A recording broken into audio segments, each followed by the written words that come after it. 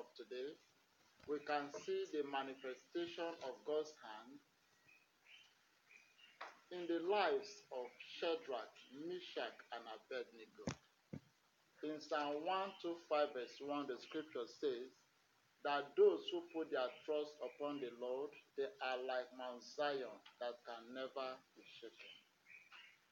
Shadrach, Meshach, and Abednego experienced not just the presence of God in their midst, they experienced His glory, His liberty.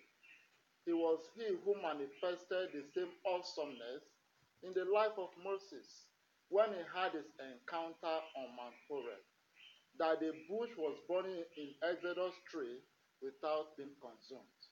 Today, the same God never even stood from afar. He decided to come into their very presence and midst. The fourth person in our home. The fourth person in our journey of faith.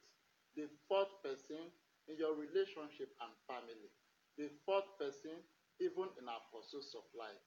May He never put us to shame in the mighty name of Jesus. If we continue to live in His word, Jesus assures us today that we shall never be disappointed. And the only way to experience the glorious liberty of God's children is to be in communion with God. And when we live in His word, and it says, the words are spoken to you as spirit and life. It is only when we possess the spirit and the life of God by abiding in His word that true freedom can be assured. We therefore pray that in our struggles over sin, may grace continue to triumph in our life, setting us free to enjoy the liberty of God's children through Jesus Christ our Lord. Amen.